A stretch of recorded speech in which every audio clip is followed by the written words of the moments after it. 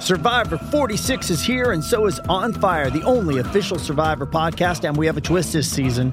The winner of Survivor 45, Dee Valladares, will be joining us every week. We're going behind the scenes of the biggest moments, the how and the why things happen, and the strategy and analysis you can only get from someone like me, a Survivor winner. Listen to On Fire, the official Survivor podcast, wherever you get your podcasts. With threats to our nation waiting around every corner, adaptability is more important than ever. When conditions change without notice, quick strategic thinking is crucial. And with obstacles consistently impending, determination is essential in overcoming them. It's this willingness, decisiveness, and resilience that sets Marines apart. With our fighting spirit, we don't just fight battles, we win them. Marines are the constant our nation counts on to fight the unknown. And through adaptable problem solving, we do just that. Learn more at marines.com. Hey there, it's Colt Cabana. Thank you so much for checking out the past shows from the archives of The Art of Wrestling. There have been some ads that have been placed throughout the episode, but if you want to listen to every single episode ever done dating back to 2010, ad-free with zero ads, it's only $4 a month on my Patreon. That's patreon.com/Colt Cabana. All right, enjoy the show. This is The Art of Wrestling with professional wrestler Colt Cabana. All right, how you doing? Come on in, sit down, relax. You're about to listen to The Art of Wrestling, a professional wrestling podcast. It's a life podcast. It's a personal journal. It's an entry into the minds and souls, the hearts and lives of the people involved in the world of professional wrestling. I am your host. My name is Colt Cabana. I am back to podcasting. I am a podcaster. I'm also a member of SAG. You didn't know that since we've last talked to each other. I am a SAG member. I am in the Screen Actors Guild. That means I am also a DVD watcher, but I used to be a person who didn't have a DVD player because I just had computers and I got rid of the DVD players a long time ago. Pretty shitty for a guy who's selling DVDs, but that's the facts. But I went out and I bought myself a DVD USB attachment that goes to my computer, so now I can watch all the free DVDs that are supposed to be in movie theaters now, but I get to watch them at home because I am a member of SAG. Most importantly, though, I am a professional wrestler. And yes, I am sitting here live in my studio apartment in Chicago, Illinois. Before I go any further, this is a fan-supported and listener-supported podcast supported by people just like you. I give it to you some Thursdays, ColtCabana.com, iTunes, SoundCloud, wherever you get your podcasts from. A couple great ways that you could support, rate, review, and subscribe on iTunes. Tell a friend. Let them know. I used to say Facebook, maybe Twitter, maybe Instagram, but you better believe now I'm saying make a TikTok about it. I am on TikTok at Colt Cabana. It's not that good yet. I don't have many followers, but I watch a lot of TikToks, and it has taken over my life. I am one of you, basically. I want you to know I'm part of the youth. I'm still in my 30s, not for much longer, but I am basically a 30s guy, trying to be a 20s guy, trying to understand what the teenagers want. I don't know, but I do like TikTok. Other ways to support: Patreon. The Patreon is where you can listen to these shows ad-free. It's also where you see I have the video talk with Will Ospreay, and you can listen to the next 5 talks. They're already posted on Patreon. It's only $5 a month. The archives are $4 a month. Or if you're generous, you can give me more. Or if you're not generous, you can give me less. And the main way, ColtMerch.com, DigitalColt.com, t-shirts, buttons, pictures, posters, DVDs, digital downloads, premium podcasts, much, much more. Too much talking in the beginning, but I'm giddy. Can you tell? I'm giddy. I'm excited. I'm ready to go. I'm ready to bring back the podcast. Blue Chew has sponsored this run of podcasts. We won't get to their ad yet, but I got to give them a little love. And you should give them some love too. They're giving you love in your pants. All right, the guest this week, Will Ospreay. I forgot what I usually do. Do I talk about life before first, or do I talk about the guest first? We'll talk about Will. Will's on the show. This was right before Wrestle Kingdom. Oh, I do stuff for New Japan now. I don't know if you know that. There's so much to talk about. Last time I was podcasting consistently, having these guests on, I was part of DDT. Before that, Noah. Before that, 01. Now, New Japan. This week specifically, I will be wrestling with my new tag team partner, Yano, in the New Japan USA shows. But it all leads to Will and I being in Japan together. Will lives in Japan now, which is a crazy thing. Also something a lot of these guys are starting to do.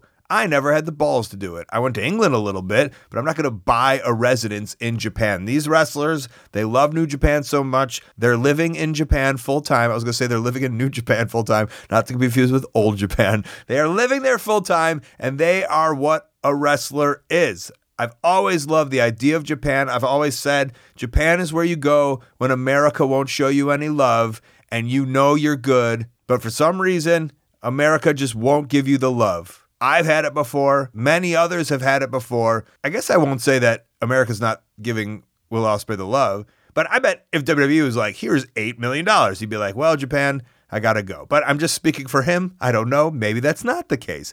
$8 million is a lot. I mean, I understand if they're like $1 million, he's like, no, I love New Japan. But $8 million, I feel you gotta do it, right? So, proving my point, no love in America, but so much love in Japan. It's where the wrestlers head over to, and that is what's happening right now. Will is in a complete up climb of his career. He's always been in an up climb of his career, which is the idea. It's what you do. You climb up, you consistently get better, you learn, you grow, and we'll talk all about that as we sit in the Tokyo Dome Hotel and chat at it. That chat will come up in a little bit. For me personally, what am I doing? I'm wrestling. I kissed a man's penis. That seemed to be frowned upon by many in the wrestling community. I'm going to say 0 when it comes to my fans. Here's what I'll say about this. Also, I don't have a script. I wasn't going off it. I was just thinking of stuff that I've done. Because I did wrestle at WrestlePalooza for First Wrestling. I am the Jewish champion. First Wrestling has been doing shows at a synagogue, thanks to Rabbi Fine. I did wrestle for Lucha Libre and Laughs, and on and on. I'm keeping a consistent schedule like I always have. But at Bar Wrestling, it was midnight, and I wanted to kiss somebody, and my tag team partner that night was Joey Ryan. But let's be honest, the star of that show is his wiener, and I thought it would be cute to kiss the star of the show at midnight.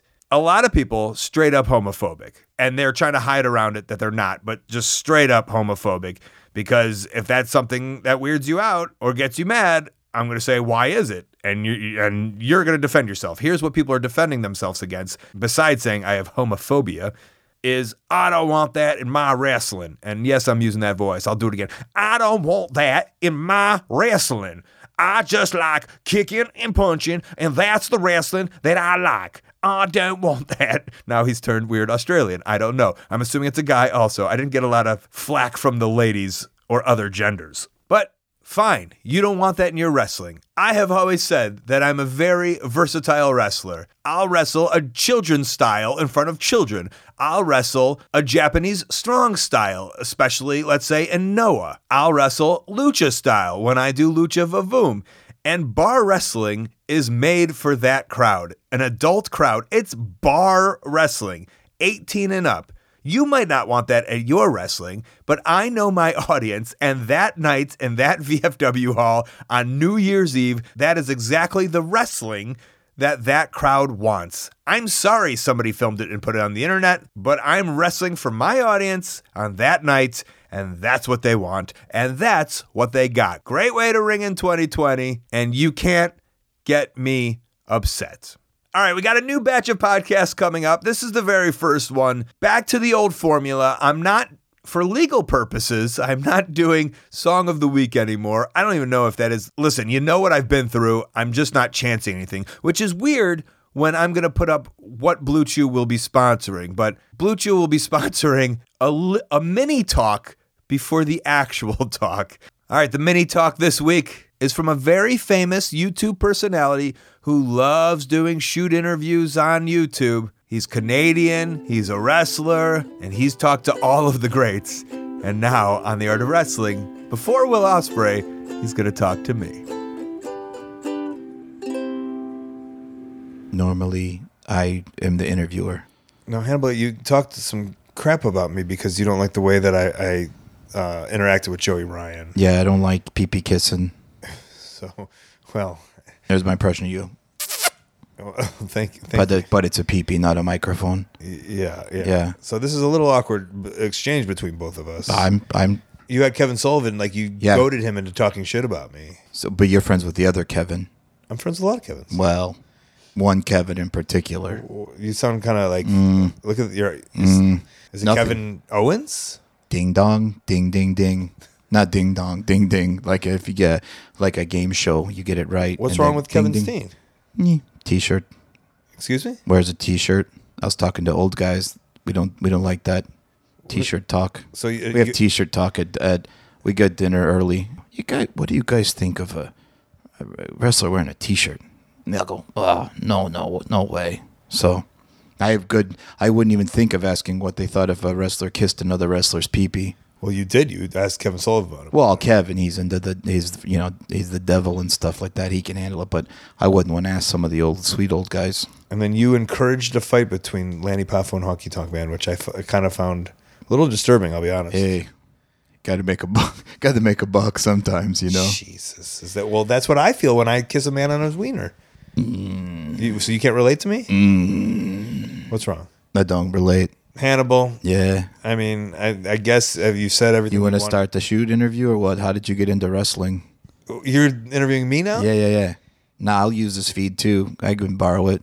Please don't. Can you go behind that background? It's nicer for the YouTube. Please don't. Yeah. Okay. So how did you get into wrestling? Stop. I'm not. This is not something I'm really interested in. Where was your first match? Okay, we've all seen you on YouTube ask these questions. What was that territory like back then? A lot of people say it was very hard hitting. Is that true? So now this is true that you don't even listen to the answers. Who was booking back then? You just say whatever you want to say. I've heard people say they could make upwards of $2,000 a week in that territory. And that's why I feel my podcasts are a little more important, is because was he ever stiff with you in the ring? Having a real conversation, not just asking these questions that are now that drew money. A lot of these new guys can't draw any money. They're all little written down in the same little basic tiny question. guys. I guess I do kind of talk about. I had a contract with WWE, but growing it didn't up, work out. and I do want to know the background of people's families and how they got into wrestling. Why do you think Eric Bischoff was afraid to hire you? Those are the similarities. Do you think of my questions? But I'm always making sure I'm interacting. And I heard a rumor you were going to be WWF champion, but Hogan nixed it. Is that true? Back and forth conversation. What was the original idea for you and your brother when you were going to the WWF at the time? Doesn't seem to be a back and forth conversation, which is what I like. My style. Did you prefer New York or Atlanta? And maybe that's why I haven't put the show on YouTube. And Philadelphia, I would have loved to. Although have been it is there. now on Patreon. Paul Heyman once told me, Hannibal, you would have been a natural here in Philadelphia. I guess if you do want to see the video, I am going into your territory. What? Canada? No, YouTube. Oh. I'm going to take down those Wrestle Talk, those British guys. I read the Meltzer stuff, not them. All right, for legal purposes, that was not Hannibal. That was one of the great characters on Marty and Sarah Love Wrestling. It's a podcast. It's one of my favorite podcasts. Dare I call it my sister or brother podcast? That was the great Marty DeRosa doing one of the many characters he does every single week with his comedy partner, Sarah Shockey. Find it wherever you find podcasts. All right, let's get into the real talk with Will Ospreay. It's only a kick, a jump, a block. It's only a serve. It's only a tackle, a run. It's only for the fans. After all, it's only pressure. You got this. Adidas.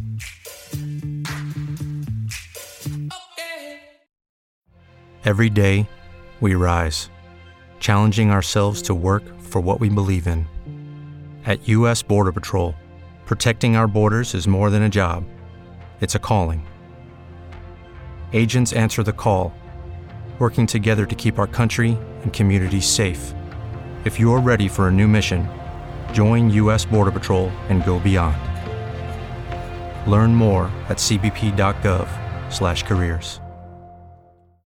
Without the ones like you, who work tirelessly to keep things running, everything would suddenly stop. Hospitals, factories, schools, and power plants, they all depend on you. No matter the weather, emergency, or time of day, you're the ones who get it done. At Grainger, we're here for you with professional-grade industrial supplies. Count on real-time product availability and fast delivery. Call, clickgrainger.com, or just stop by. Grainger, for the ones who get it done. Oh, this is going to be listened to in 2020. Oh, so it's going to be New Year. Happy New Year. Happy New Year to you as and well. Happy birthday also. Happy birthday? I don't know. I'm assuming your birthday is from now until then. Okay. Oh, it probably is May. When is your birthday? May 7th. If you were to guess my birthday. Are you May 7th as well? May 6th. Oh, same as my dad. My dad's born on the 6th. Were you his birthday present? A day late? I'm going to guess it was like a shock. It was probably just like he was out celebrating with a couple of beers with his mates, and then all of a sudden my mum called him just going, I'm giving birth. You don't think that your dad was with your mom on the day before that you were born? Nah, absolutely not. Nah, absolutely not. I don't think so anyway. Is that real or not? No, I'm going to have to ask him. I'm just going to have to be like, what was you doing? You think he was out on, is he a typical my British man? Nah, my dad's just cool. My dad's just, I don't know, he's just a Don, isn't he? I don't know what that means. Just, a Don? Yeah, Don. Okay, first of all, if anyone was to say that, I would think he was an Italian member of a mafia. Okay, cool. No. What is the British lingo of Don? I don't know. Just a cool dude. Just a gangster. Just a my chav? dad's cool. No, my dad's not. I'm a chav, if anything. Are you? Like, yeah, I don't know. I really don't know. Why don't you explain for everyone what a chav is? Oh, it's just like, I don't know. It must be like the epitome to like white trash for you guys. Just, I don't know. Just chav is just like someone who's like usual outfits are like track suits and just like baggy pants and like just tall. Well, now that MJF, see, I think of Chaz, I think of Burberry.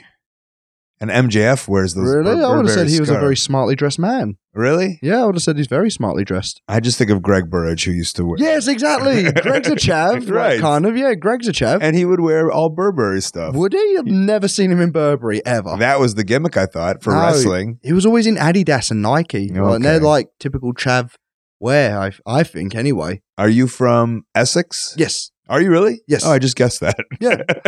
Well, it's the accent, isn't it? No, I mean, well, when I think of chavs, I think of Essex. Yeah, I think that's because he sung it in like, his song. Well, yeah. I'm so Parker. Yeah. You are no, slag. You are a slag. Yeah, slag. We're just doing all the British lingo. Yeah. You guys sung that. I actually remembered singing that word for word, like, because me and my mates would watch 1PW. Now, did you think that was our song together? I thought Greg probably suggested this would be funny and you just went along with it. Yeah, I mean, that was Greg's song for like 2 years before we started teaming together. But I thought it was the Team Shag song. Yeah. That's the great part about it because it was such a great song. Yeah, it was great. And I don't know, do you know people, who do you know who've sang their own songs? What would be the number one wrestler? Shaw Samuels, I know that one because he did like, there was, Park Life, but instead it was Shaw's Life or something. Is that right? Like that. And he sang his own song? Yeah, he sung his own song. See, I think of, and a shout out to our friend Rocky Romero. I think that Roppongi jam is pretty. Dude, I actually said this to him. I was like, it's kind of cool because obviously, like, I do love hip hop and like I love singing and stuff like that. And able to download his song on the Apple Music. And like normally you're just like, oh, it's my mate singing. I'll give him like a retweet. But I generally like his album. I really like it. Well, you know who is featured? on yes, that you one. are. Yes, the wise guru of t-shirt selling. I think it's cooler when like my friend Kid Russell, who's the singer. He's saying that's what my song is. Boom, boom, cool. Yeah, right. He's my buddy from high school, from life, but high school and so on. And whenever I get to do bigger shows, I think it's like, how cool is it that this guy's music is playing at Madison Square Garden? Oh yeah. So I think of that when I went and watched. I think 2 years ago I was with DDT and we were wrestling in Japan, and then I watched. It was one where you did maybe it was last year where you did the moonsault off of the Tokyo Dome show. Oh yeah, Tokyo Dome. Yeah, was that last year? Yes, that was. Yeah, yeah. Okay. This year was me and Ibushi. Last year was the 4-way. Yeah, it was. Okay, and I'm just like, Rocky's coming out with. To like that music's being played in front of 50,000 people, whatever it is. Yeah, I thought that was cool as well. Like, I felt the same where Madison Square Garden, because like this guy just wrote a song about me. It's just like at one point the song goes, Osprey. I was just like, cool. It literally feels like I'm my own rock star, like Kevin from It Lives, It Breathes, but now he's a part of Damnation, which is great album, great artist. Sorry. That's the guy who made your song? Yeah, they're the guys that made my song. Kevin is just amazing voice, and we had problems with it a little while ago because there's something between them and the label. I never understood because in my mind, the guy that sung it and the guy that produced it has given us permission for it, but there was something with the label. But they've managed to sort it out, so we got it back. I just didn't want anyone else singing my theme song. Just he's got such a unique voice. I think he's just one of the best singers I've ever seen. Also, I would love the idea of a band named Kevin. I know it's probably. Oh no, it's Damnation. I would like if I was to start a band. Cool. I think I'd call my band Kevin. I'd call it Steve, Frank, yeah. Kevin and Steve. Yeah, Kevin and Steve. Oh, you were a hip hop head, but you didn't want a hip hop music. No, I just like all music. I like I like my boy bands. I like my rap music. I love hip hop. Love ABBA. Oh God, I love ABBA. I went karaokeing the other night. You were karaoke. You were nowhere to be found. I'm not on this tour. Well, got some time off for once. For this year, I finally got some time off. Right. Well, you've been missed. Okay, so you said that your parents, you're from Essex. Yep. What kind of? Your dad's cool. My dad's so cool. Your mom's cool. Mom's lovely. My mom is the best. What was growing up in Essex like?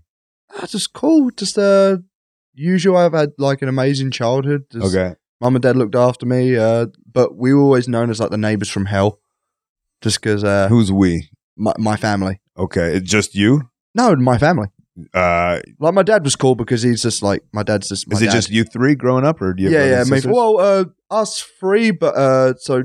Story is my mum owns a drama group, like amateur productions, like pantomime. She does at the Queen's Theatre and done the West End twice and both times sold out.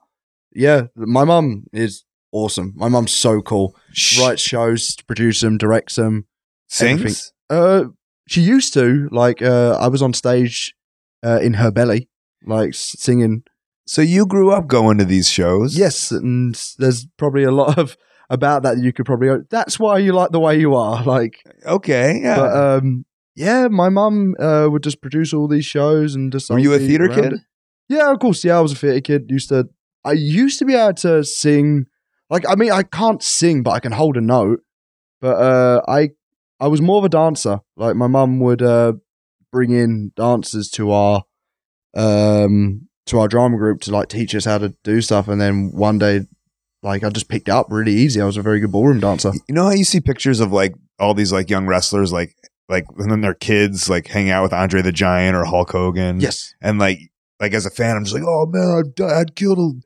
Why didn't I get to be able to hang out with Paul Orndorff or whatever? Yeah. Was that you with like the stars of the London theater? No, absolutely not. Like I couldn't give a toss who they were. I just generally just. But I'm saying, were they stars? No, of course they weren't stars. They weren't. It was literally just like the kids that like no one was paid to be in the group. My mum, it was like a amateur drama group, and people of the community of like where I'm from, Raynham, would come do these shows, and it'd be like pantomimes, like Cinderella, like Jack and the Beanstalk. Oh, it wasn't larger than like you said. They did the West End, but they did. Yeah, they did the West End twice. My mum, which in my head that's like Broadway. Yes, it is. Yeah, okay. But like my mum, because we would do shows at the Queen's Theatre, which is a local.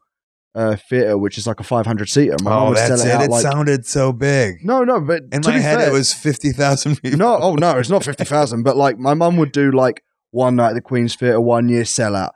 Next time she'd do 2 shows, sell out. So she'd be doing like 4 nights in a row at the Queen's Theatre, sell out, different crowds, different people all the time. So when one day my mum was just like, I'm just going to do the West End. I'm just going to give it a go. She hired out the London Palladium, which is like 2,000 seater, and like sold it out, doing her own show, like her own show that she produced, and then she did another one at the Savoy Theatre in 2013, maybe 2012. Oh, so you were around for this stuff? Yeah, I was around. Yeah, I was around. Did you help? Did you do anything? I was just more or less a dancer. My mum would direct me, do whatever I need. I would dance, I would sing if I need to, but I'm not really that much of a singer. Like, I can hold a note, but if you ask me to like go any higher than what I can do, then like it just sounds awful. All right, what did your dad do? My dad was an electrician. Okay. Yeah, my dad was just, but like he was a very good handyman. So did you pick up that stuff? Yeah, well, like to be fair, I tell this story a while ago, but I would go to work with my dad because like I didn't graduate in anything, and like I didn't get any of the grades I wanted. Maybe like 1 B and a C, and everything else I failed. So I had to go to work with my dad. Hold on, you didn't graduate high school? No. Oh no, I mean I did, but like I didn't get the grades I wanted to go to college. Okay. Like I was never given the grades or anything along those lines because I just didn't. You were pay attention. so quick to say no. I did not graduate high school though. Yeah, but like I'm a dumbass. So you're saying after high school you went to work with your dad? Yeah, like I mean at first it was with my uncle doing masticing, which is like the rubber seals around your bathrooms and windows. I would do that, and then I'd work with my dad doing the electrician stuff afterwards because that's got a little bit boring and repetitive for me. So doing that with my dad, and I needed my weekends to obviously do the independence. But like, you know, I've never gone to an electrician course or anything like that. My dad would have shown me how to do it, and then I would do it. But I have blown up so many people's kitchens. It is unreal. Like, and instead of like being like, put my hands up, oh, sorry, that was my fault, I just run off. I'll just be like, no, see you later. Just leave people without a kitchen. Dad lost a lot of jobs because of it? No, my dad come in and fix it. But I was just like, no, I don't know what I did. I just put up a kitchen. Oh, I did construction for my friend in high school. How was that? And for some reason, construction meant sweeping up houses and mowing lawns. So I mowed. It's not construction. Not construction, but it was sold to me as construction. It's not. But I like mowed the guy's lawn, and then I broke his lawnmower, and then I ran away and never came back to work. Yeah, that's what you just do. That is the man thing to do. So it is just break something, walk away, and then come back the next day and go, "Who's done that?" Yeah. Well, mate, I put my foot through so many ceilings and just walk home, go home. You would know how to fix it, or you don't? No, of course not. That's why you've been learned. You've been trained. Doesn't mean it goes in one ear, out the other. Did your dad make your backyard wrestling rings? Yeah. So my mum and dad knew a welder. They'd help make. They know a welder. Yeah. So then, like, of course they do for stage stuff. Yeah, of course. Yeah. Yeah. But like my dad, I guess, would like have a rough idea how it was, and they'd think, oh, it must be a spring underneath. So they put like a car spring underneath the ring. What's that? Well, like, you know, like a car hydraulic spring. Like, what'd you call it? A cast? Car. Okay. Car. But I'm sorry, I'm so English. But I'm so Essex. That's not even English. But then that broke, so you had to get it was like a monster truck spring, like underneath the ring. So it was so bouncy. We would hit this ring and fly off. I've owned 3 wrestling rings in my life. All homemade? Or one bought? Homemade and then 2 bought. What'd you do with the homemade one after you finished homemade it? One, because, so it wasn't like your average wrestling rings. So your average wrestling rings is like bars, right? This was like 4 posts and then 2 giant welded together pieces that you needed for 4 blokes to like lift it up and then screw it into place. Because you're just guessing. You don't know the schematics. Yeah, we don't know. Right. We don't know. We're just a bunch of kids backyard wrestling. So, I mean, there's some money put into that. So once you're like, oh, wait, we want to buy a real ring. So we got like... You just scrapped the other one? No, we set up a youth group. So like we set up a youth group and we was just like saying basically we wanted to keep kids off street, so we'd teach them how to wrestle and stuff like that. And then... At what age was this? 14. Like generally, like we were. It was just like we wanted to like do like a community wrestling class. So we was able to like get some youth funding and just like really? Yeah, I'm not even joking. Lady gave us $2,000. We put up a wrestling ring and we would teach kids to come and wrestle. We didn't know how to wrestle, of course. But like, I mean, like I knew like because we went to like a school called Dropkicks and they taught us like the basics, like how to bump, how to chain wrestle. But then like they would never teach us anything above that because like we're kids. Yeah. So we was like heavily into backyard wrestling, and when this guy was like, yeah, if you want to teach kids to keep them off the street and teach them how to wrestle and stuff like that, yeah, we'll help you out. We'll give you $2,000, bosh. And then we got a new ring. Dude, we had such a cool, unreal. Cool community. Where was the first fascination with wrestling? Was it right away? Yeah, as soon as my dad showed me with it. I remember. Did your dad like wrestling? Yeah, my dad loved it. I love Mr. Perfect. Like I think. Did your dad's dad like wrestling? No. My dad's adopted, so like he doesn't know who his real dad is. He actually found out his surname like a few years ago, and he looked at it, ripped it up, put it in the bin. Well, I mean, growing up in his house. Like he was It is Ryan here, and I have a question for you. What do you do when you win? Like, are you a fist pumper, a woohooer, a hand clapper, a high fiver? I kind of like the high five, but if you want to hone in on those winning moves, check out Chumba Casino. At ChumbaCasino.com, choose from hundreds of social casino style games for your chance to redeem serious cash prizes. There are new game releases weekly, plus free daily bonuses. So don't wait. Start having the most fun ever at ChumbaCasino.com. No purchase necessary. VGW. Void where prohibited by law. See terms and conditions. 18+. Hello, it is Ryan, and we could all use an extra bright spot in our day, couldn't we? Just to make up for things like sitting in traffic, doing the dishes, counting your steps, you know, all the mundane stuff. That is why I'm such a big fan of Chumba Casino. Chumba Casino has all your favorite social casino style games that you can play for free anytime, anywhere with daily bonuses. That should brighten your day a little. Actually, a lot. So sign up now at ChumbaCasino.com. That's ChumbaCasino.com. No purchase necessary. VGW Group. Void where prohibited by law. See terms and conditions. 18+. Judy was boring. Hello. Then Judy discovered ChumbaCasino.com. It's my little escape. Now Judy's the life of the party. Oh, baby, mama's bringing home the bacon. Whoa, take it easy, Judy. The Chumba life is for everybody. So go to ChumbaCasino.com and play over 100 casino-style games. Join today and play for free for your chance to redeem some serious prizes. ChumbaCasino.com. No purchase necessary. Void where prohibited by law. 18+. Terms and conditions apply. See website for details. Dude, so like I don't really I Did can he- remember like bits, but like not really much of like. But my- he just my started dad's watching grandparents. wrestling then? And then passed it on to you? Do you know what? I don't know how it came about. Like, if I had to ask, he probably watched like the WOS World of Sport era, maybe like every now and again, because that's my granddad would actually be like, yeah, I remember Big Daddy, but that was about Right. it. That's what all British Yeah, people that's say. what they all say, right? But yeah, my dad had this a VH tape of like the Legion of Doom were on the cover. And that was all I remember of it. And then it was like Mr. Perfect versus Texas Tornado. So that was like one of the first so we were channel hopping first, and we saw Triple H in a cast beat The Rock up in a cage. Like, I can't remember what the story was, but my dad was like, "Oh yeah, I've actually I go down to the boot sale all the time. Like, it's loads of guys with their cars, and they would just sell stuff." He's like, "Yeah, this guy sells wrestling videos all the time." I was like, "Can you get me some? Like, I'd love this." Because it was on like Fridays or Mondays. Yeah. It was, See, in like, my super head, late. your first wrestling match like you ever saw was like Chris Sabin and versus Alex Shelley or something. After the Fascination, yeah, but like. So you do have that- early days of that generation. Oh yeah, but like, so the first thing I ever saw was that Triple H and Rock. Then my dad would take me to the past and be like, Mr. Perfect versus Texas Tornado. Mhm. Then after getting into WWE, like finding out about the invasion angle, like, oh, there's a WCW, so I'd watch the WCW Cruiserweights. That's where my fascination lied, with like Billy Kidman and Rey Mysterio doing it. But then when they did the invasion angle, and after that, I just fell out of love with wrestling because there was just nothing else. There was no competition. There was nothing. And then my mate introduced me to TNA, which was the wrestling channel, which is actually where I first saw you with Ring of Honor.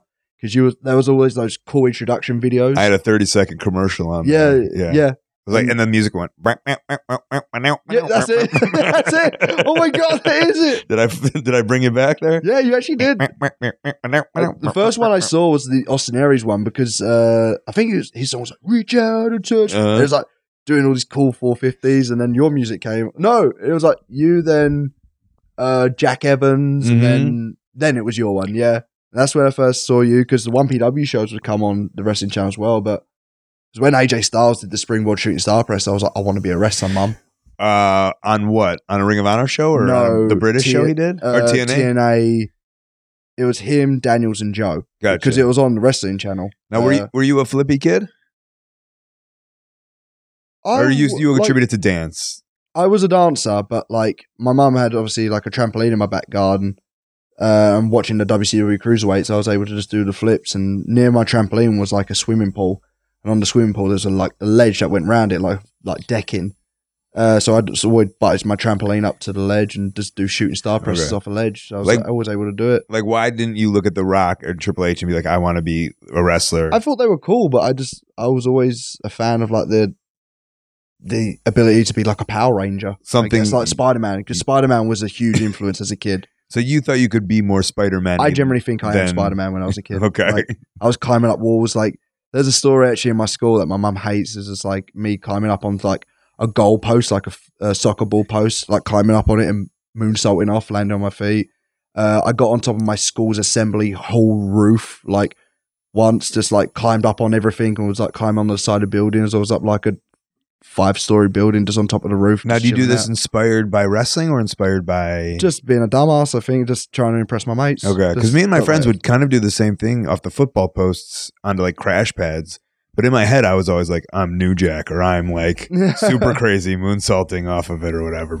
I mean, probably when I was young, I was probably thinking to myself, oh, I'm like, I don't know, who's the cruiserweights? Paul London. Paul London was Yeah. a cool, like, I'm Paul London doing moonsaults. But I think it was after that era, like, because I would watch it, but not religiously. I think it was when I was like 15 and someone showed me Dragon Gate, and I was just in awe of it. I was, So let's go back to you get funding for this and you make this. Yes. You make this ring. Yeah. Oh no, we bought a ring. So like we bought a ring. And we actually did shows as well, so we would put shows on. But is that after you saw Dragon Gate and AJ Styles? After I saw AJ Styles, but so we watched AJ. I'm trying to remember. Because when we were backyard wrestling, there were things called like feds. So there was like, we had the territory in Raynham, which is my one. And we had the territory in Luton, which was different wrestlers. And is this all based off the internet? Or are you finding each other off the internet? Yeah, we had like a forum. Okay. We generally which was off of what? UK BYW. I remember that. Yeah. Oh, were you there? UKFF. No. So like that, but UK BYW forum. Okay. And there were other backyarders, obviously, all around England, and we would make music videos and put them on the forum, and people would like critique us. But like people with no wrestling experience whatsoever. Someone would like always be like, sloppy lock up, sloppy wrist lock, good drop kick. Like, now, how many of those people are in wrestling, or did was there a handful? Mark Andrews was on the UK BYW. Flash Morgan Webster was on it. Wild Boar was on it. Like a lot of Puck was on it, I think. Yeah, Puck, Martin Stone, he was on it. God damn, Paul Robinson. Because I always think that like these people, you have to come from somewhere. Yeah, you do. we were just kids that just generally liked wrestling, but we just didn't take it seriously enough. In fact, there's a story I think that went around, like when Pac left Dragon Gate and was going to go to WWE, he went up to Quilden was like, Andy Quilden, who runs Rev Pro, and was like, where am I going to get guys who can do your flips? And he introduced them to to his backyard friends who could do it all, and they was like, and he said, if you come train with me, I'm going to train you, put you on my shows. And they went, nah. And they could do like the most ridiculous stuff, like running 630s and stuff like that. Like generally, backyarding was the coolest thing. So there's a whole crew out there who can do all the stuff, who don't want to be on shows or don't want to make money from it. Just wanted to do it for fun because they didn't think it was real. Like in a weird way, I don't know. How do we goat them into the world? Well, they got to train with Shima. Shima's got to go get them, and maybe. But like, I mean, I convinced one of them to come back. I had Chris Sabin go up to one of my mates because the Backyarders came to one of my shows, and I was actually facing Pete Dunne. Chris Sabin was on it, and I was just talking to Chris, and I was saying, Ash, man, give it a go. Like it's actually done. So you should just come back into it. You got natural athleticism. You'll do fine here. He was like, if you can convince someone of like a bigger name to do it, then yeah, I'll do it. And I went, Saban, tell my mate Ash to get back into wrestling. And Saban looked in dead eyes and went, come back to wrestling. And he went, all right, that's enough. So, and he's in? Yeah, he got back into the indie scene. I don't know what he's doing now. Actually, no, he's having a kid now. Well, so I don't know if he's still wrestling, but I think he might be. Were there 50-year-old backyarders? 50-year-old backyarders. Yeah. There was. Who was the oldest backyarder? Who was the oldest backyard? Maybe just someone of like 30 or something like that. I don't know. I didn't really know people's age. Like, I was a 14, 16-year-old kid hanging around with these like guys, and it kind of makes me laugh now I think about it because like obviously my friend introduced me to backyard wrestling, and like there was a forum and stuff like that. And I said to my mum once, I was like, just got a ring in the backyard. I was like, Mum, can I have some friends around to play wrestling? And she was like, yeah, sure, go on. And like these like 25-year-old men were coming around like a 14-year-old kid's house, and my mum was like, who are you and why are you hanging around my son? I was like, oh, we're just doing some wrestling. They had video cameras and stuff like that. So my mum was like freaked out. But the reason why we called the neighbors from hell is because obviously we had the police called on us like so many times because they thought we was running an underground boxing club. And the moment when my mum went, it's wrestling, they went, oh, never mind then. There you go. So they thought it was less dangerous. Oh, Jesus Christ. Yeah. So how did you get convinced to get into real wrestling? And by real wrestling, I mean fake wrestling. the one where we make money. Yeah. Sort of. After like a little while backyard, and I saw something, it just horrified me, and I was like, why are we doing this? Like, this is so stupid. In the backyard? Yeah, so someone did a top rope superplex, and in a proper ring, 18-foot ring. It was actually really good from like Monster Rings and Cages. Got it shipped over to the England. So this guy was just rich. I was going to say cost a pretty penny. Yeah, probably a lot. And the guy did top rope suplex from the tippy top to the floor onto the field. Like, and the guy that took it was fine. The guy giving it folded up like a motherfucker. And I don't know. I was just put off by it because I was like, he could have died. So I said, I'm not going to do it. But because I put so many music videos out, it caught Greg Burridge's attention. Now I know Greg from like when I used to do chain wrestling and drop kicks. Like, but Greg has always kind of kept an eye on me. And he was just like, hey, what are you doing now? I was like, to be honest, I'm just kind of giving up on wrestling. I'm 17 now. I should really consider like just actually getting a job. And he was just like, no, you're not. I've started a school in Bethnal Green. Come down. You'll love it. What was your dream going to be had he not called you? I still wanted to be a wrestler, but I just thought it was just like, I need to wait till I'm 18 and move to America or something like that. I don't know the logistics of moving to America. But what was the plan? Where? I don't know. Like, I just thought I was just going to go where? Work. I don't know. AJ's house? I don't know. Maybe if you'd have me. I don't know. But you hadn't researched at all? No, I just don't know. I'm not that type of kid that researches stuff. I just go with the flow. Okay. So it was always wrestling then? Yeah, it was always wrestling. But like, I would still backyard with my friends, like in my territory. But yeah, I'd backyard with my friends, and then Greg introduced me, showed me like, oh, this is like what we do. Did you train at Lucha Britannica? Yes, London School of Lucha Libre. It's still going to this day now, and they still do the Lucha Britannia shows. I said Britannica. Yes, it's Britannia. Britannia is the encyclopedia. Yes, it is. Yeah, Greg showed me like I was under a mask. I was working with my friend Paul Robertson, who was a backyarder as well. So we worked off one another, and they put me as his evil twin brother, Dark Britannico. And we would just wrestle each other all the time, and people wanted to know who the guy was under the mask, and British wrestling was growing and growing. My first show was in front of 1,000 people. Get fucked. Yeah. First Where at? Paid gig. Elephant and Castle Brit Rest Fest. It was 2012. Had Doug Williams on it. Because that's the thing, like, I did live shows. Like, I made my own shows, like when we had the youth group, and the maximum people we ever got in a venue was like 80 people. So I was like, this is wrestling, guys. Like, this is the level. And then like Greg was like, oh yeah, come to the show. And when I walked into the venue, I was like, oh god, this is a big venue for 80 people. Do you know what I mean? And then they did like the group meeting, and Alex Shane was there and all those guys. And he went, okay guys, thanks for doing this. Once again, it's a charity event. All the tickets are going to like a charity and blah, blah, blah, blah, blah. So we're expected to get 1,000 people in today. I went, I beg your fucking pardon. Like, and oh my God. Who'd you wrestle? Me, Greg Burridge, Paul Robinson, and Santeria. We did like a Lucha Britannia showcase. Gotcha. And I think because there was a lot of people there, like FPW was there and Progress was there, and just quite a few guys were there at the time. And they just see some like skinny 18-year-old kid do a 630. I was gonna say, so you broke out all the stuff. Yeah, everything. We stole the show that night. I don't care. We stole the show. Everyone was just doing this stuff. It was just like every now and again, like the biggest move is a Death Valley driver. Me and Paul Robinson were doing deja vus, getting Greg Burridge to give me like power bombs and shit like that. But then they just saw a kid do a 630, and they was like, we need him now. So then this was like everyone was like making promotions in British wrestling. And I think everyone was like, all right, who's the guy under the mask? And I didn't really have an identity. At the time, my backyard name was Ace Payne. I was like, I can't have that as a name. It's a great name, though. No, it can't. It can't. So then I went, all right, well, what's your real name? And I went, Billy. And it was like, we can't call you Billy. Like, why can't we call you Billy? It was like, what's your real name? I was like, William. And then they was like, sounds posh, not really posh. Will. And then, okay, what's your surname? I was like, Osprey. And I went, oh my God, that's a bird. So I was like, yeah. So Will Osprey was born, but I just remember Greg telling me you just need something more to connect with crowds and stuff like that. You need to think of like what's cool outside of wrestling. And then for me, the coolest thing at the time was Assassin's Creed. So then I thought, oh, if I wear the Assassin's Creed jacket, maybe I'm cool. And that's what got you. See, we met at FPW. Was it FPW? Yes, that's I want to say Rev Pro in Bournemouth or whatever that's called.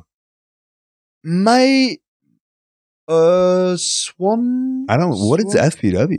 FPW. You did one show there because I remember. I think you hated me because I said to you like because everyone was doing the rib like, wherever your favorite film is, Will hasn't seen it.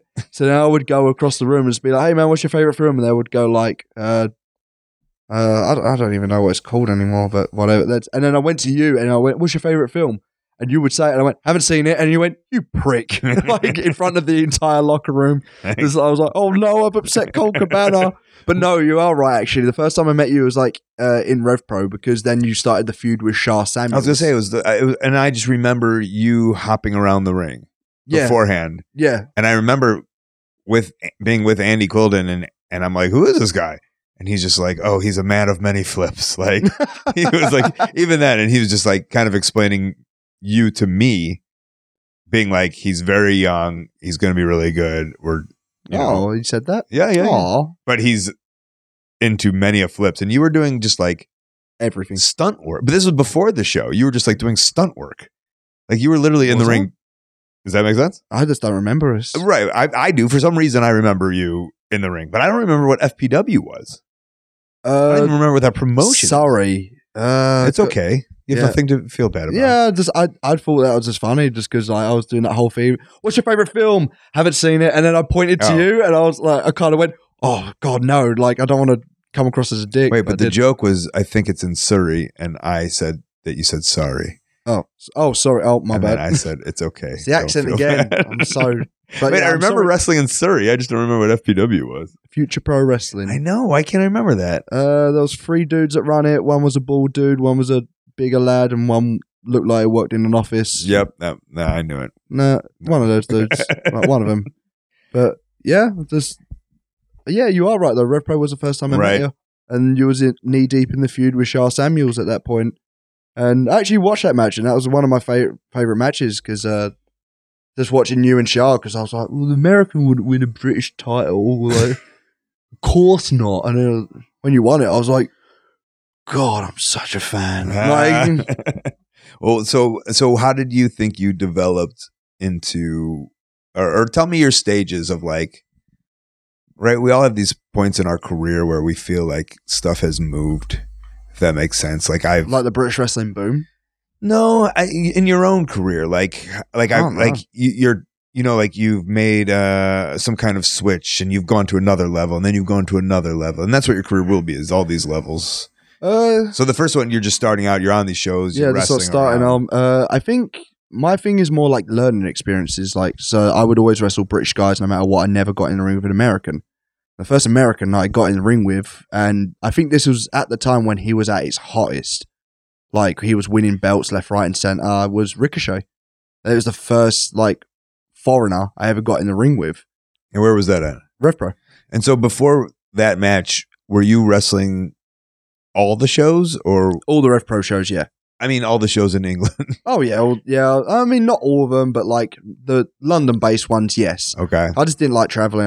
I don't like traveling ever. Okay. But I was just doing all the London ones, like Progress I was doing FPW, Rev Pro, Lucha Britannia, my own little promotion that I was helping run and stuff like that. But yeah, he was the first guy, and in my mind I said to myself, okay, this is where I'm going to learn. Because I got in the ring with guys like Haskins, and I would learn from that. Then I'd get in the ring with Project Ego, which was Martin Kirby and Chris Travis, God rest his soul. And I would learn from the top British guys. But I think for me to take it to the next level, I wanted to learn the PWG style and do you know what I mean? But that was cool at the time. Yeah. The PWG. It's so crazy that I know it is. Yeah, but just to hear someone say that. I mean, we're wrestling in the same era. Yeah. But we're in different eras of wrestling. Kind of, yeah. Right? So, I mean, just I've got whatever. What are you, 26?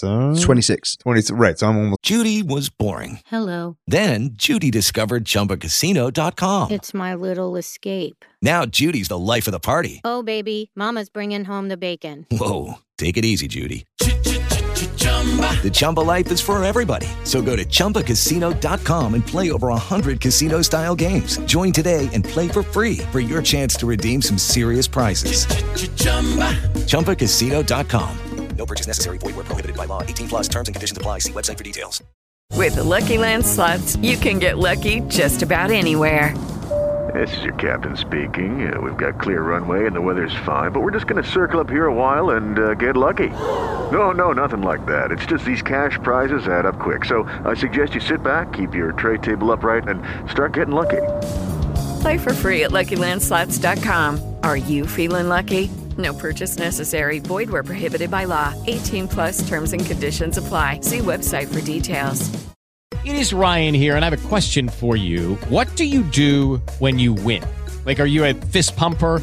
A woohooer, a hand clapper, a high fiver. I kind of like the high five, but if you want to hone in on those winning moves, check out Chumba Casino. At ChumbaCasino.com, choose from hundreds of social casino style games for your chance to redeem serious cash prizes. There are new game releases weekly, plus free daily bonuses. So don't wait. Start having the most fun ever at ChumbaCasino.com. No purchase necessary. VGW Group. Void where prohibited by law. See terms and conditions. 18+. 14 years, like I've gone through different independent eras. And by the time I kind of got deep into what I was in, you start hearing those like street names, like PWG stuff, like the TNA kick, right. I was in it when I heard that, but I'm so fixated in what I'm doing. I guess now is I think it's like where the hotbeds of pro wrestling were, right? So in my opinion, at that time of my career, it was 2013 maybe, and I think PWG was the hottest thing.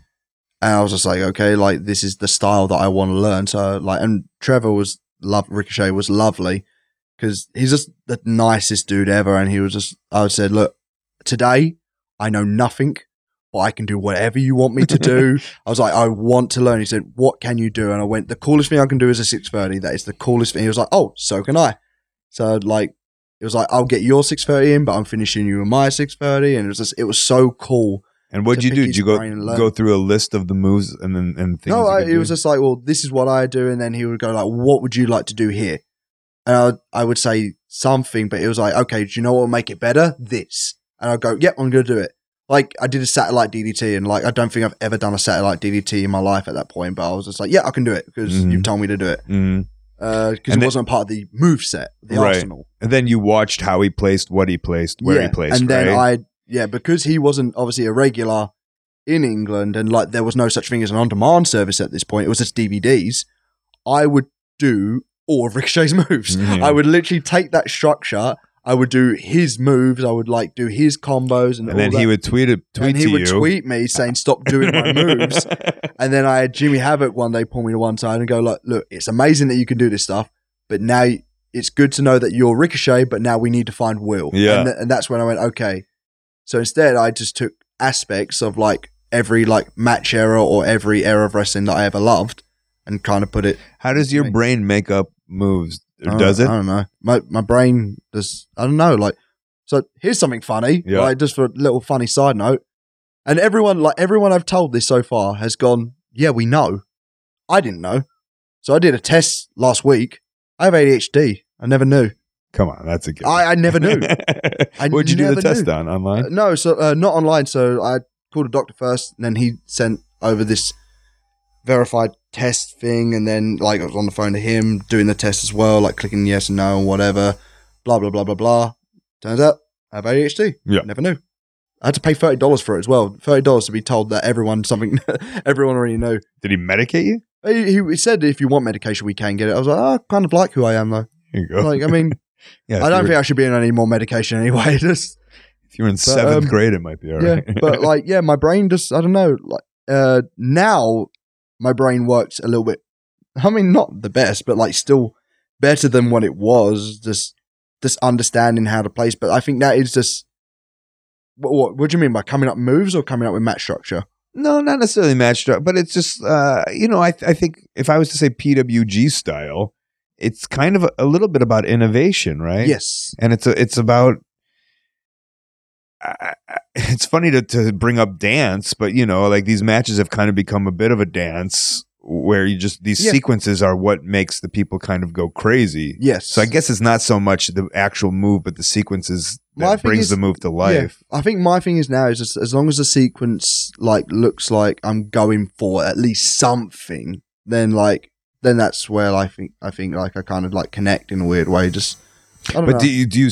I mean, when you're going into a match, do you see it happening, or like if you have have a match coming up, are you visioning it? Yeah, like for example, are you just watching some shit and hoping something inspires you?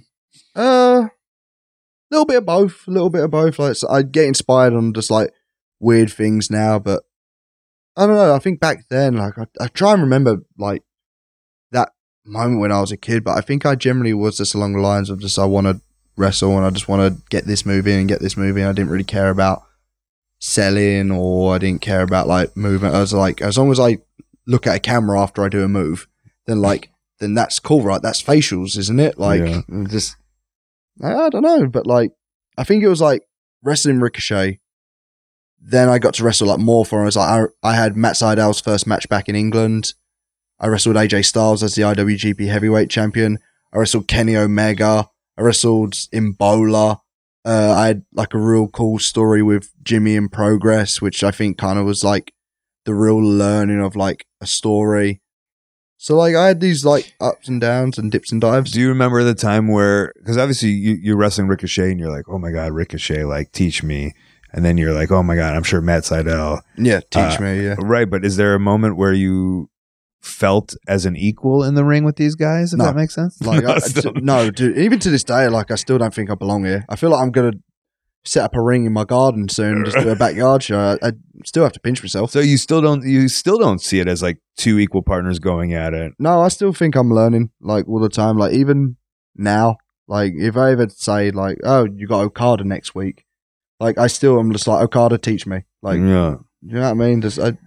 And so, well, the first time you wrestled, and you I mean, like, actually, sorry to cut you off. Yeah. My apologies, but like when I'm like in the ring, like now, if I'm doing like an independent with a guy who's like once in my position, correct, I want to try and get the best out of him. So now course. I feel like it's my responsibility to try and teach that style to him, just because I do feel like now, this is going to sound stupid, but I do think that match with Ricochet from the Best of Super Juniors did inspire a lot of people in that style, but like I think they kind of was like, oh, we're going to do this in times by 10, but like it was, oh well, that doesn't look good, please stop it, please stop. But then like, and I've got like a kid in England that I'm teaching like when I'm over there anyway, and he sends me his matches, like, and I do sometimes, I'm like, oh, stop running, just stop, just sell, and just like, you know, just little things like that. So like, but it takes experiences for those guys. But like for me, it's like I would like to teach them that side of things, because like that's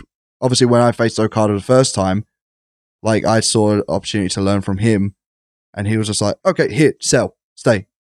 And like I would suggest all these moves, and he'd go like, no, just one. So then I have to be like, this one. Like, do you know what I mean? And he would tell me why it would make sense, and et cetera, et cetera. So, and he saw something in you, or you became friends, or you had a good match. Or what? Do you know what? I don't like. We had a good match, but like I think it was half the reason was like, Tiger Otori was in the crowd watching. I had Gator ringside. I had, just all the boy like Tanahashi was watching behind the curtain, and then like as soon as the match finished, apparently Tanahashi went straight to Otori and was like, "You need to get him. He's like a white Kota Ibushi." Nice. So I thought that was very lovely of him, and then that happened because my dad that year had a heart attack, and I was contemplating just like stopping wrestling just because I was like, I need to be able to provide for my family, because I can't be an electrician now, because my dad was the sole reason I could go to work. So then I got like a job plus doing the indies, but it was like getting to the point where like my wrestling, even though I was wrestling a lot, I wasn't really earning money. It wasn't merchandise. I wasn't really a thing on. And you're pretty famous for being shit with money also. Yes, very famous for being shit with my money. If I could instill anything in you, yes. I will. I'll try, but I know, to be fair, I'm better now. Okay. So my dad had like a heart attack, and I was like, okay, if I don't hear anything from this year, because my friends were being signed, so I was like, it wasn't impossible, but I just think they're not going to look at a skinny white kid. Like they're not going to look at me. I'm not tanned. I'm not buff. I don't have a six pack. In fact, they were like skinny boy abs. So I was just like, I don't know, I think I'll knock it on the head, and maybe I'll go to college or see if I can like redo my exams or something like that. But I think Okada put me over. They said they'll bring me over to Super Juniors. So I was like, cool. And then the month after, WWE offered me the Cruiserweight Classic. So I was like, oh, cool. And they said, oh, you can do both if you want. You can do the Super Juniors and that. So I was like, oh, amazing. And then Impact offered me a deal. And then it was AJ, Nakamura, and all that left. And New Japan needed to sign guys. And Okada literally just went, just sign Will. Yeah. And then I think WWE heard about that. And then they offered me a full-time deal. So then that was the point where I was like, oh, who do I go to? Like, I don't know. But then all the guys that I saw were like the cool guys in NXT came from New Japan. So then I was kind of like, oh, I think it's the right decision to go to New Japan, and the real selling point for me was because at the time I'm 22, I'm still a little bit of a kid, and the real selling point was you go there, you do a show, you come home. You go there, you do a tour, you come home. So then I think that I'm a home guy. And WWE was moved to Florida. Yeah, moved to Florida. Train with us every day. Practice your entrance. Practice your promo. Did you have someone that's a big decision, especially at 22. Did you confine in anybody? My friend Paul, I confined in. My friend Sam, and my missus as well. Like me and my missus just started seeing each other at that point as well. And was everyone kind of like that? Your choice was the right choice, or were people? I think my mum was along the lines of like, I don't know what a New Japan is. I know what WWE is. Go there. Right. But like, obviously, being the nerd that I am, I was like, yeah, no, but guys go there and they don't get on TV or they don't make it. It's like, I'm a no one still. I'm just some British kid. I need to go and do something else. And then Hattori kind of sold it to me by saying like, oh yeah, we want you to be like Devitt. Oh man, you gotta be like Devitt. You know, he's good. He's English too. Oh no, he's Irish. Oh, just say, man. Just sign, bro. But like, yeah, I think the thing was definitely because like my dad was starting to get better as well. So I was like, okay, and I didn't know New Japan wanted to sign me. I just knew they wanted me for 2 shows. So then I was like, okay, I'm gonna go to Japan. I think I made a decision. I told Regal, I told all those guys, I don't think it's right for me yet. I don't want to move away from home. I'm going to go do New Japan. And they kind of went, okay, cool. And just hung up the phone. They weren't I don't think they were very happy about it. I've still got the voicemail on my phone. It's quite funny. Yeah, sure. I've got a couple emails that I have of rejection. They're still like saved in my inbox, but I'm like, I don't want to delete I got the voicemail just because I was like, I think it's real, like, just cool. Just every now and again, like, cool, WWE called me. That's cool, isn't it? But just like going there, and I didn't know I was signing. Like I didn't know anything. They brought me to their office, and they was like, "Okay, here's the deal. We want to sign you full time."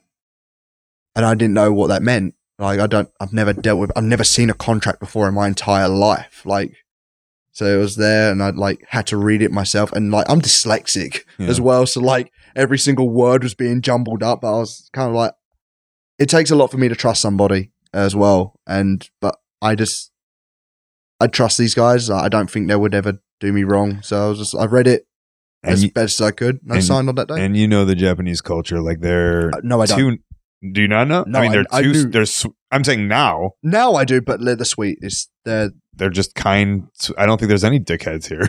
Well, maybe I had one dickhead in my entire life here. Yeah, but yeah, I love this place. I don't think I could be anywhere else. Because like, I think that's the thing. Like when I first came here, like in my head, I was like, I think this is the platform I need to get to WWE. Because in my head, I'm like, WWE's the place to go. WWE's all I need to be. Like to be a star and to have that fulfillment, I need to be in WWE. And then I had my first match here, and I went, I never want to go there. Mm-hmm. And subconsciously, I think it was when I watched Marufuji and Okada, and Marufuji was like a huge deal for me. Like seeing him live, I was like, God, that's Marufuji. And you can look at Okada now, and you can, I do, and I'm like, fuck, that's a star, right? That's the biggest guy, probably in the biggest star, in maybe not the world of wrestling. I mean, maybe he looks the world like of wrestling. like I know, like you look at WWE and you're like, oh my God, Triple H, The Rock, or whatever, that's a star, but like the same he way himself, like, what's that? The way Okada or presented or promoted. Don't forget that we're all just people, right? Yeah. It's the same thing as like you look at Okada and you look at the way that he's presented and promoted, and I'm just like, God damn, that there's money falling from the ceiling, and it's like, this is what I want. Yeah. I want money falling. And you're working your way there too, right? Like I'm doing my best. Yeah. I'm just happy to be here. So it's pretty cool. Oh, meme life was cool. Meme? All stemming from Ricochet. So you became a thing. Yeah. That whatever. I don't know. You were like, it became, what's the word? Polarized a little bit? I think everyone just called me the White Ricochet, like a little bit. Yeah, but a lot of, like, all of a sudden there was a lot of people for you and or against you, like, hard, right? You know what I'm saying? Yeah. Like, a lot of people were like, this is wrestling or this isn't wrestling. Right. You kind of stemmed almost, I don't want to say a movement, like an argument in wrestling, or like a conversation that should be coming up, right? Yeah. And to be fair, like, a lot of really good points were made when that match happened in the Super Juniors. A lot of points I did look at and go, oh no, to be fair, they're right. But then I was like, no, why is this wrong and why is this right? And I kind of like to hear everyone's side of it. But like me and Trev did that match and we just didn't think everything off. It's just one of our matches that we do. Yeah. But like, because it was on such a bigger scale, and I think because New Japan promoted it so much, it's just like, yeah, you're going to want to watch this match. Main event of Kurikan. And it was one of the weirdest things ever. Like, this is awesome chance, holy shit chance, one more match chance in Kurikan. To the point where I was like, I almost didn't like it. I was like, this is not the chance you normally hear here. Right. You're used to the subtle clapping of the Japanese. But it was like the idea, though, that like what we did wasn't pro wrestling. And I kind of was like, I would beg to differ. I'd like to point out that everything we did, at least we went for something, or like went for like a trademark of what we do, and what like this is what Ricochet and Will Ospreay would do, in my opinion. It's like we're a damn Marvel movie. And you've like, how do you see? I don't know if this is better. Like how do you see your wrestling now? Like, I think it's a lot different. Like, I think I have gone through a lot. What, back then? No. Like, as I was closing this up, I guess it's just like I'd love to let like your envision of wrestling. Like, yeah, I don't know. I mean, I'm always open to interpretation of what like wrestling is, but I think the main thing is after getting a ring with guys like Shibata and Tanahashi and Hiromu and so many, like this year's has been hectic for me. Like, I've had to go through like learning a junior heavyweight style to then being thrown in the deep end with the heavyweights and just like having to sink or swim because like all the guys left, and the right thing that New Japan has always done is when guys have left, there's always guys ready to step up. And they booked that so well that I generally have like a wider concept. Like, I can do a Lucha Libre match if you want me to. I can do like a British chain wrestling match, but my style is kind of like, I like to do a little bit of a hybrid style. I like to try and show people now that I have put a little bit more mass on my body as well. So I'm trying to strength show. Like, I can't do many of the twists I used to do as well. Like, so. And then I'll say this. We think of how I want to know if you think about this, because I do all the time. We look at like, I don't know, even Red, right? Like, you look at like wrestling from like the 80s to the 90s and how fast it went, and then like and then you like 90s to early 2000s, like Red was like blowing people's mind, and then like now, like, you know, you guys are doing the crazy shit you're doing, like how fast it's gone and how fast the movements and the spots are, right? Like, yeah, like we think like, okay, it can't get topped in that. So in 20 years.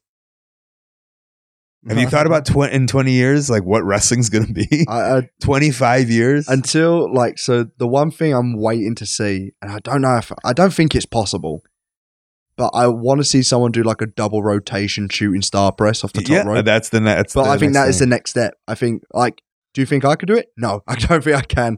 Like, I barely can make like shooting star presses. But someone will figure it out. But someone will. And because no one, a 450, Scorpio doing a 450 was the craziest thing ever. In the 80s, yeah. Like, right. Do you remember when Liger, which by the way is still mental, that Liger is the person that invented the shooting star press. And now he's just like one of your co-workers, like, which is mental. Dude, Tenzan told me today he likes my character, and my heart melted.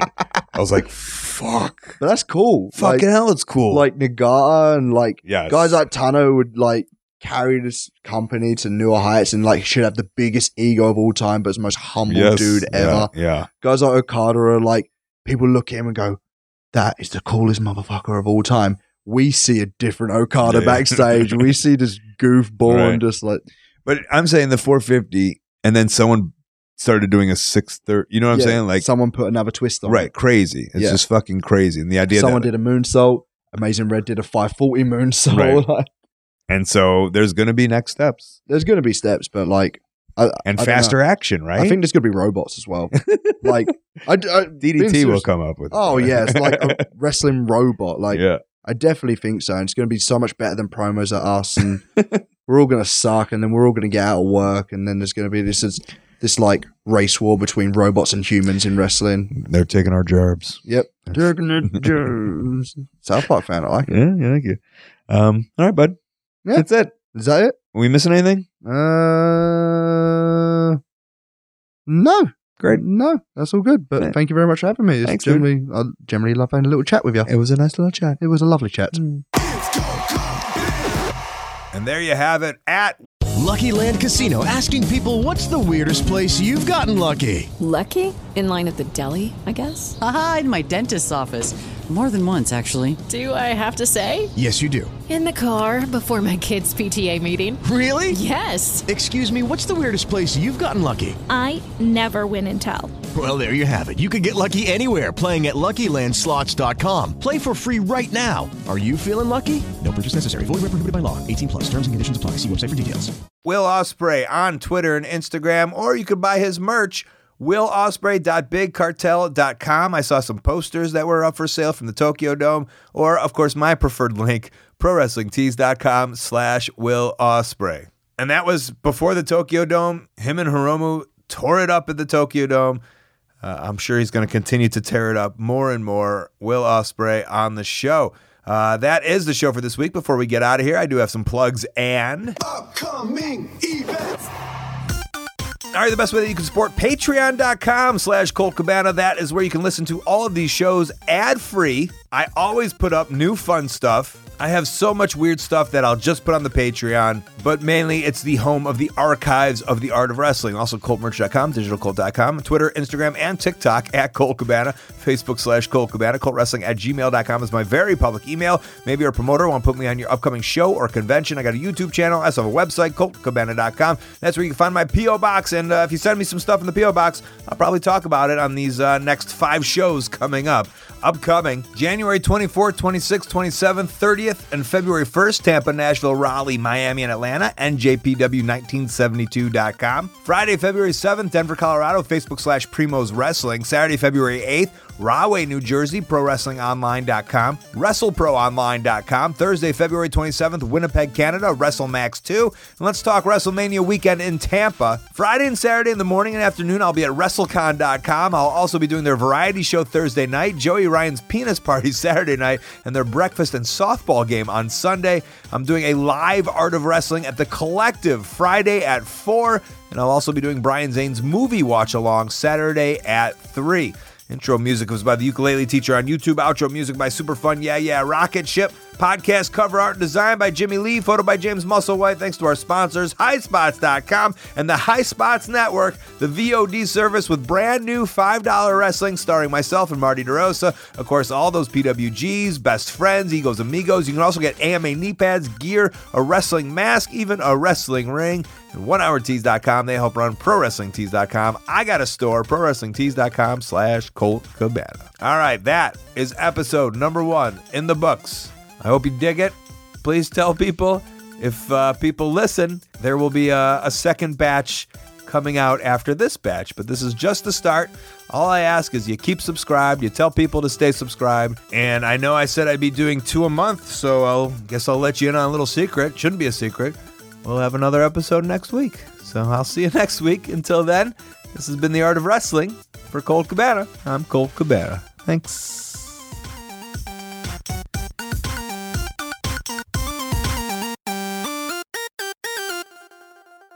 I read the Meltzer stuff, not them.